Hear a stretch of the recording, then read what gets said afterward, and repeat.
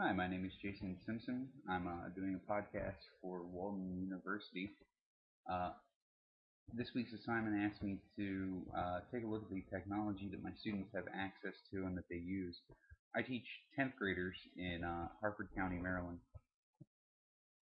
Nearly all of them, when it comes to using technology, have access to a smartphone, which is their primary tool for utilizing technology outside of the classroom. They use this to text friends, to access social media, to post social media, to surf the web, to listen to music, and I was surprised to find out that oftentimes they use them to look up information for homework instead of using a home PC that they might have access to.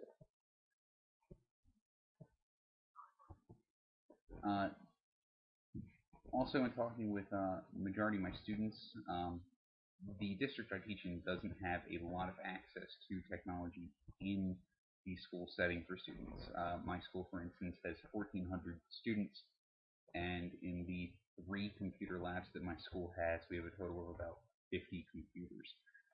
So on a day-to-day basis, they don't have a lot of access to technology in a classroom setting. One of the things that is a interest that I've expressed to administration and the students expressed to me as well would be to sort of loosen the school's policy on using cell phones in class to allow teachers and students to have this technology at their disposal during lessons. Many of my students who mention this to me, see that there could be a lot of value in that, and would definitely increase the amount of access that they had to this to use technology in a classroom setting. And as a teacher, I feel like it would be really crucial because many of these students who go on to jobs outside of high school, smartphones aren't going anywhere. Smartphones are going to be a part of most of the jobs that they're going to end up working in.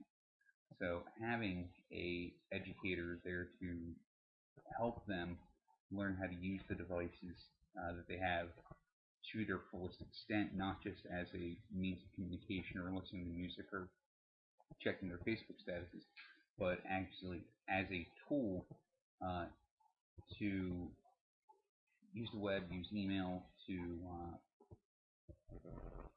be more productive, both in a classroom setting and beyond.